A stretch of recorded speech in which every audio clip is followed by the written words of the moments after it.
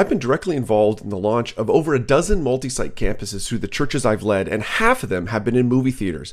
I'm convinced that every church leader should consider using a theater for your next campus or church plant. They're flexible, culturally relevant locations, typically in the center of the community that you're trying to reach. Regal is the only theater company with a dedicated team of full-time consultants ready to help your church launch and succeed in a movie theater.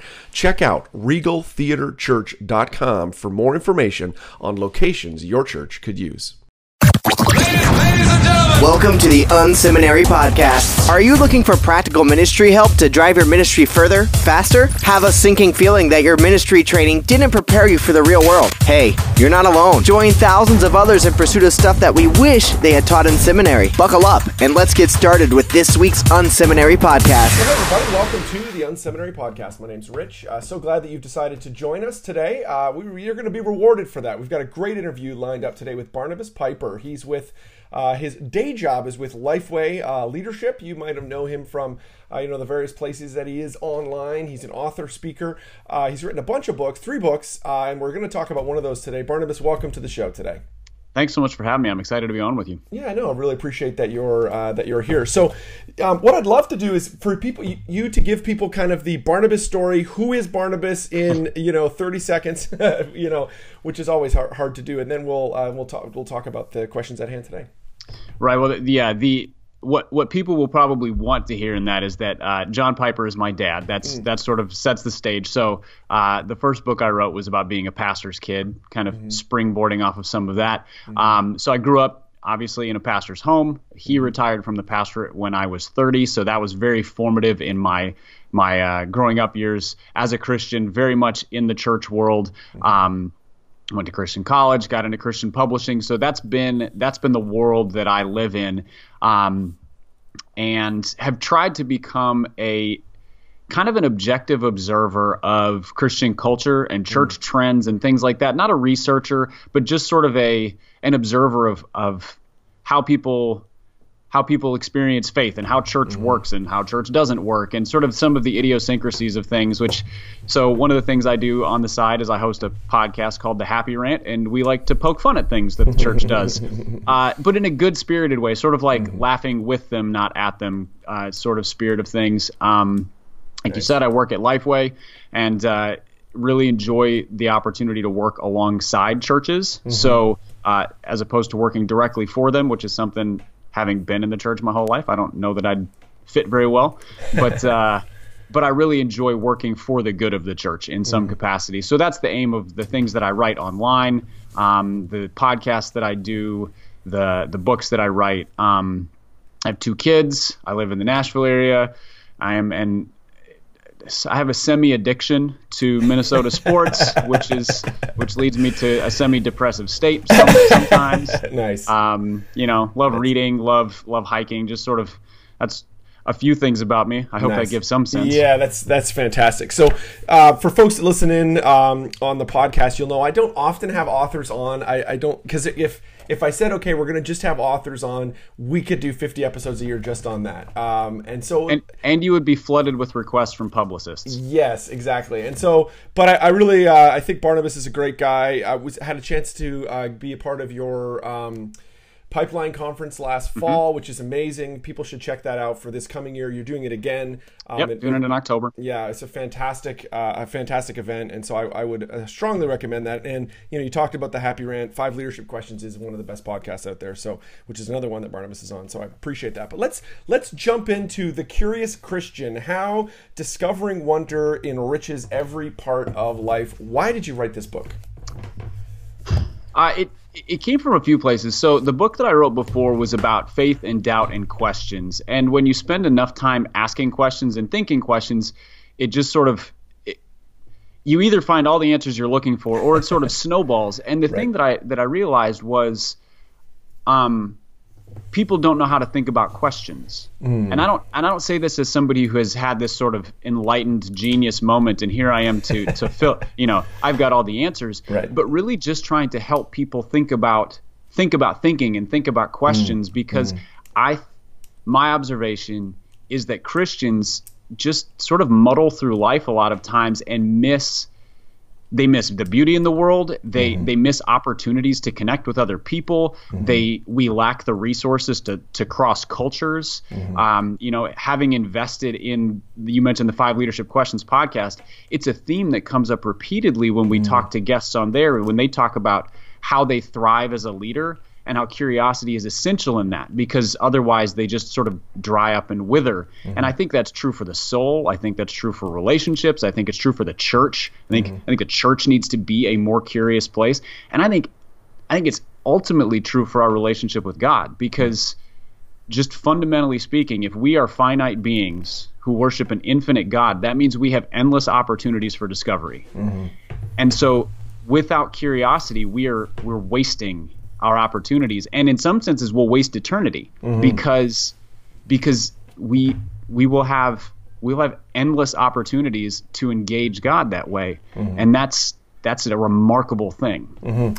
Yeah, actually, even at the core of this podcast, we're trying to expose people to a wide variety of church leaders, and a part of that is, or I'm hoping, will stir conversation, will stir, curiosity. There are more than just. Sometimes I think in the, what would you call it, the church industrial complex, we get this impression that there are like 5 name brand churches in the country, and it's like that's the way ministry has to be done. But the thing I love that you're pushing here is to think, we need to be thinking about things a little bit differently, not be as kind of narrow-minded in our engagement with the way we the way we lead. What encouragement would you give to someone who's listening in and say, yes, I do want to, so I get that, I want to expand my horizons, want to maybe think with a bit more curiosity. What should I be doing to ultimately engage more curiosity in my life?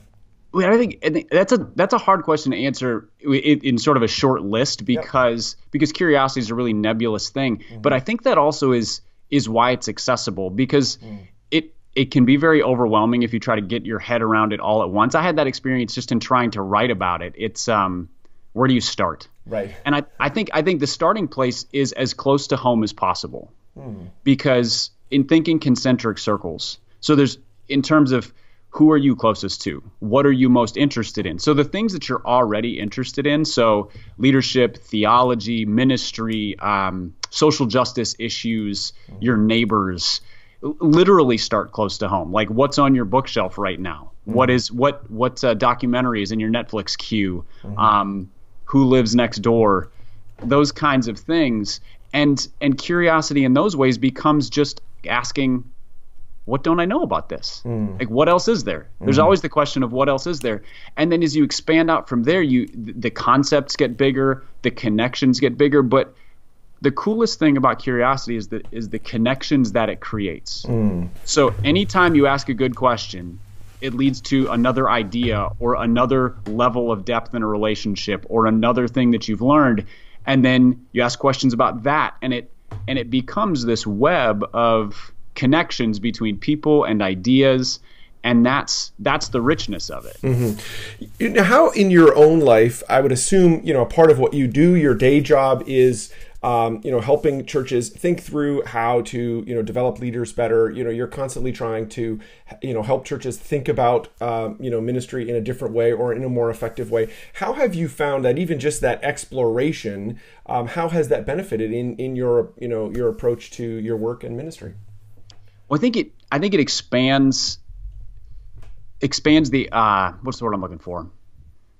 The number of options on how to solve problems, for example. I mean, we in the church tend to have sort of, we get stuck in ruts. This is how we have done things, and that's a real quick way for a ministry to die. Exactly. That's how we've always done it. Yeah. But then also we sort of look at it and go, well, here's 3 options on how to solve things. We sort of look at existing models. Well, we could do it like that church or like this church or like this book. And I just look at it and go, but why are those the only options? That's a false choice. Right. Like, what opportunities exist that haven't been explored, or what resources? Churches have resources they've never considered in terms of people, the gifts of the people in the church, the people who have this itch to serve, but they don't even know how to get involved. And so as a leader, what curiosity leads you to tap into that and to discover it and to find it. And so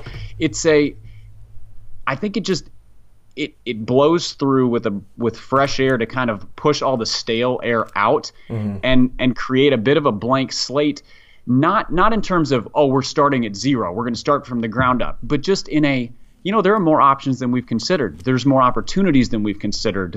God has blessed us with people and gifts and resources that we've never considered. And I think that, and curiosity also keeps people humble, because it's a constant acknowledgement of, I don't know. Right. I don't. And if that's the case, I mean, then that's a vital trait for leaders. Yeah, absolutely. Talking about the kind of opposite of curiosity, why do you think the idea of we've always done it this way is such a powerful, thing that we're drawn to as leaders? One of the things I've been thinking about recently is, I'm in my 40s, 40-something leader, have been involved in a lot of innovative ministry over the years, and I see my friends' churches stuck, and they're doing innovative ministry from 15 years ago. They're literally doing it the same. And they came in fact, they talk about change. They're excited about change. They're like, no, we have to change the church. But then actually, when you look at what's happening, they're not moving forward. Why is it that idea of this is the way we've always done it here is such a powerful idea to leaders? I think the real short answer is that ideas are fun and leadership is hard. It's so true. I mean, it's so easy to sit around a conference room or be at a conference or a coffee shop or whatever and have 15 ideas. Man, what if we could? That what if question, that big horizons, looking out there. But then you get back and you've got 9 emails from unhappy people or, a budget question, or like just the grind of daily work. Change in that context is way harder than ideas. Right. But I think in the church there's another aspect, and that is, depending on the church tradition, change can feel like a slippery slope. If we give something up, are we giving up something that's godly or moral? And you talked about things that worked 15 years ago don't work anymore. I think there are people who are tied to sort of the emotional and spiritual impact of those things. That ministry changed my life when I was in college, so I'm still attached to it, but that ministry is completely hokey now. Right. But that doesn't change the effectiveness of it 15 years ago. It just means we need to carry the effectiveness forward, not the methodology forward, or not the structure of it. And that's a thing but they're tied in people's minds, I think, specifically in the church. Yeah, and I wonder too if when we're communicating to people that we over spiritualize our leadership decisions, and so we create this problem. So we talk about, well, we're going to be doing this, and and instead of just saying like, hey, this is what we're doing for this next season, we're going to try these few things. It becomes like, we believe that God is leading us to do this. Right. Which sets up in people's heads, okay, well then that we must always go that way. Then it's a false conflation between those two. I wonder if that ultimately then closes off ideas. What would you think when you wrote this book? Who were you really targeting at? It strikes to me, now this could be wrong, that this is an even broader kind of a broader market book than that you're trying to reach out to, not just specifically church leaders or even leaders particularly. This could be easily used as a resource with people in broader context. It's funny when that's the same question every publisher asks when you're pitching a book to them is, who is this for? Yep. And I have a hard time answering that question because the answer is whoever's interested in it. But that's not a very satisfactory answer. It is people who genuinely, there is a daily drive to engage Christianity better. So hungry Christians. So yeah, I mean, I write it in such a way that I hope a stay-at-home mom reads this and goes, oh, this helps me engage my kids better. A 20-something fresh out of college who's sort of figuring out their work world can look at this and do the same thing. And a church leader, and because it does, I do try to point it in different directions, because it starts with the concept of curiosity and engaging God and engaging truth. Because my thought in that is that godly curiosity is the pursuit of truth in everything. So in your engaging art, culture, people, whatever. And truth is reality as God intends it to be. So not just what exists now, but the thing that God intends to be real. So God's will ultimately, but I wanted to kind of put flesh on that. And so that can be applied anywhere. That can be applied over a cup of coffee. That can be applied in making a cup of coffee. You know, if for the barista, it is the person who wants to figure out how to do these things. And I really want it to be for the person who wants and needs permission to explore God's world and his word in a fresh and broader way. Have you found in your own life that, you talk about, concentric circles kind of starting where you are, being curious about those things that are closest to you, but then, ultimately going out from there. Have you found that in your own life that actually getting outside of the norm of your normal, has that been a positive part of, generating curiosity or cultivating curiosity in your life?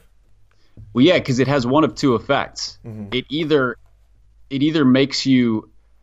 opens the eyes to all of the things in the world you don't know anything about. So talking to refugee neighbors. I mean, I grew up in Minneapolis, and during the time I was growing up, tens of thousands of Somalis were fleeing, and I don't know why they ended up in the frozen north. Right. Something about that, but it's not just a thriving community. I mean, it's a city-sized population of people now who have a culture in Minneapolis. And I played basketball with them, and I was neighbors with them, and went to school with them, and so that pushed me in one of two directions. There's either sort of a rigidity that rejects them, sort of that inherent human bigotry that stems from fear of the different, or there's the recognition that, wow, God has created people who have experiences and cultures and languages that are so far outside my own. That is a beautiful opportunity to know them, to understand them, or to see God's fingerprints in that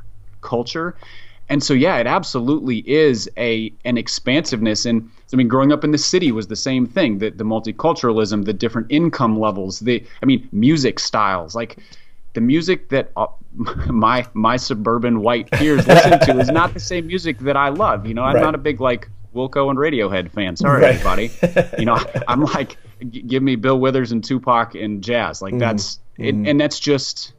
But even that kind of speaks to the curiosity of engaging the things of different kinds of people.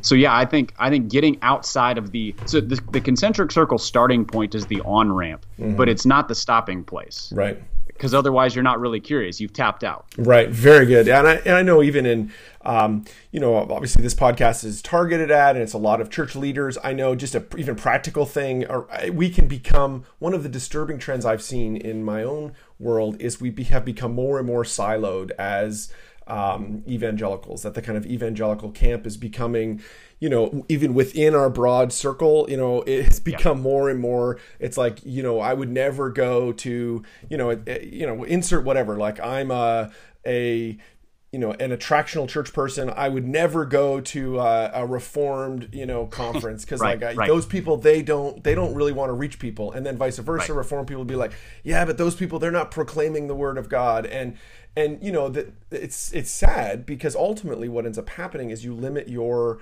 own ability to stretch and grow and be like, hey, maybe there is something, broader than just our own little circle. Well, this is great. Where can people pick up The Curious Christian? I'm assuming at Amazon and at Lifeway Books. You can go to Amazon.com, you can go to Lifeway.com, you can go to BarnesandNoble.com. If they go to CuriousChristianBook.com, you can read a little bit more about the book. There's also there's sort of a fun little quiz about how curious are you there. So sort of one of those assessments. It's like 7 questions long, so it won't take long. It just sort of gives you an answer of what kind of curiosity you have, or in some cases don't have. Nice. So CuriousChristianBook.com is a great place to go to. Nice, because everybody loves a test. So, that's a good thing. Well, everybody loves to find out more about themselves. Like that's the first thing we're curious about is, I like thinking about me. So go do that. This is the Unseminary Podcast. Stuff you wish they taught in seminary. Well, we're going to jump into the lightning round, that part of the show where we ask similar questions of everybody that's on the show today. We've got Barnabas Piper with us.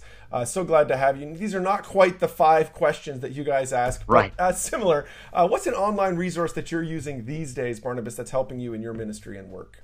Well, on the work side of things, we work in the Google environment, and the collaborative ability of like Google Sheets, Google Forms, Google Docs, all of that. I actually just recently switched positions at work, and so the ability to handle that transition by sharing things that way, it's so easy. And then on the personal side, I use Downcast to organize and listen to podcasts, and avid podcast listener, always looking for new good options, and so I started using it because Apple's podcast app was terrible when they first launched it, and I've stuck with it and love the interface. So Downcast is sort of one of my personal go-to apps. Very good. Well, this next question, I'm interested to know what's a book that you've read in the last 6 months to a year that's shaping your ministry and thinking. For a guy that works for a publisher, this will be an interesting question. Yeah, there two come to mind. The first is Team of Rivals. It's not a new book, but Doris Kearns Goodwin, historian, and it's about Lincoln, the rise of Lincoln to the presidency, and then the formation of his cabinet. And I don't know that I've ever read a book that had so many leadership lessons wrapped up just in history and stories. Goodwin is an incredibly detailed historian. I mean, it's a labor of love to read that book. It's substantial, but especially with today's political climate. It is an evergreen, timeless book in terms of leading across party lines, Lincoln's humility as a leader, his constant desire to understand people and to learn. I mean, he was an insatiably curious person. He read poetry. He read all these things. So that's one. The other one is a much shorter book. It's called Strong and Weak by Andy Crouch. Crouch is one of my favorite thinkers because he perpetually sets up paradigms that help me understand truth and God and the world better. And this is a look at power and weakness and how the two, both of them are essential in the Christian life, but how both get abused in the world. It's maybe 150 pages long. It's a quick read, but so much packed in there. So Team of Rivals and Strong and Weak by Andy Crouch are both phenomenal. What's another ministry that you're looking to these days that inspires you? You know, in the world that I've worked in this church leadership space, big churches kind of rule the day. But I've become more and more interested in how small churches are doing things, whether it's rural churches or I just recently started going to a church of maybe 200 or 300 people in East Nashville, and there's just a different kind of life in a small church. It's very attractive to me as in terms of community and things like that, but just the leadership structures are different. The opportunities are different. The ability to connect with the community is different. So small churches in general, and I think it's also taught me a lot about what is healthy in church. We associate church health with church size, and I've just seen that's a false metric. Because I've been at large churches that are pretty cancerous, and have been at small churches that are just vibrant. And so that just sort of pool of churches is one that I constantly look to these days. Cool. Very cool. If you could get 15 minutes with any leader alive, who would you want to get that with and why? Oh man, you sent this one in advance, and that was the one that I had to chew on for the longest. I think I would want 15 minutes with Barack Obama. Okay, nice. Very cool. Because setting aside political things, just as the first black president, and then as somebody who, especially as I noticed it more in his second term, just the rise of the visibility of how he treated his family publicly. So true. He seemed so respectful, so honoring. So I mean, he genuinely loves his wife. Right. Or I mean, that's the appearance. But then also all of the political challenges, working across party lines. I mean, I want to know what it was like to be him in the office of president as a black man with the political climate that it is, because regardless of whether you agree with him or disagree with him, he certainly seems like an honorable, respectable person who navigated that seemingly really well. Absolutely, for sure. Yeah, and I think the word on the street was that he, part of his way he managed and led was that he was at home in the evenings, with his family, maybe even to the detriment of his leadership, which is interesting. But that story doesn't get told much. He seems to really ultimately, you're right, had seemed to be, in love with his wife and kids, which is amazing. Well, I know leading in your organization's got to be really exhausting at times in your own personal life. What do you do just for fun to kind of kick back, relax, and have a good time? Yeah, it's books, sports, and outdoors. Those are my so I used to play sports, and now I have creaky knees and an achy back. So now I watch them and live vicariously through actual athletes. Yep. And then reading, I'm usually reading 4 or 5 books at once because I never know what I'm going to be in the mood for. So try to mix it up: fiction, history, leadership, theology, or Christian, something spiritual formation oriented. And then living in Tennessee provides all sorts of opportunities for, great hiking trails and things like that. So getting out, and that is one of the best ways to just sort of clear my head. And whether it's prayer or like listening to a podcast while I hike, just coming away feeling pretty refreshed from that. So those are 3 things I just sort of constantly do, and trying to include my kids in those things as well. So getting them to watch basketball with me, or taking them to baseball games, or getting outside and doing things, those kinds of things. Very cool. Well, that's great. If people want to get in touch with you or about the book, thecuriouschristianbook.com is the way. Any other way they can get in touch with you? Twitter and Facebook. So I have a Facebook page. It's facebook.com/bpiper, or you can find me at Barnabas Piper on Twitter. That is probably where I'm most accessible and most responsive. So either one, though. Great. Thanks so much, Barnabas. Appreciate you being on the show today. Absolutely. Thank you.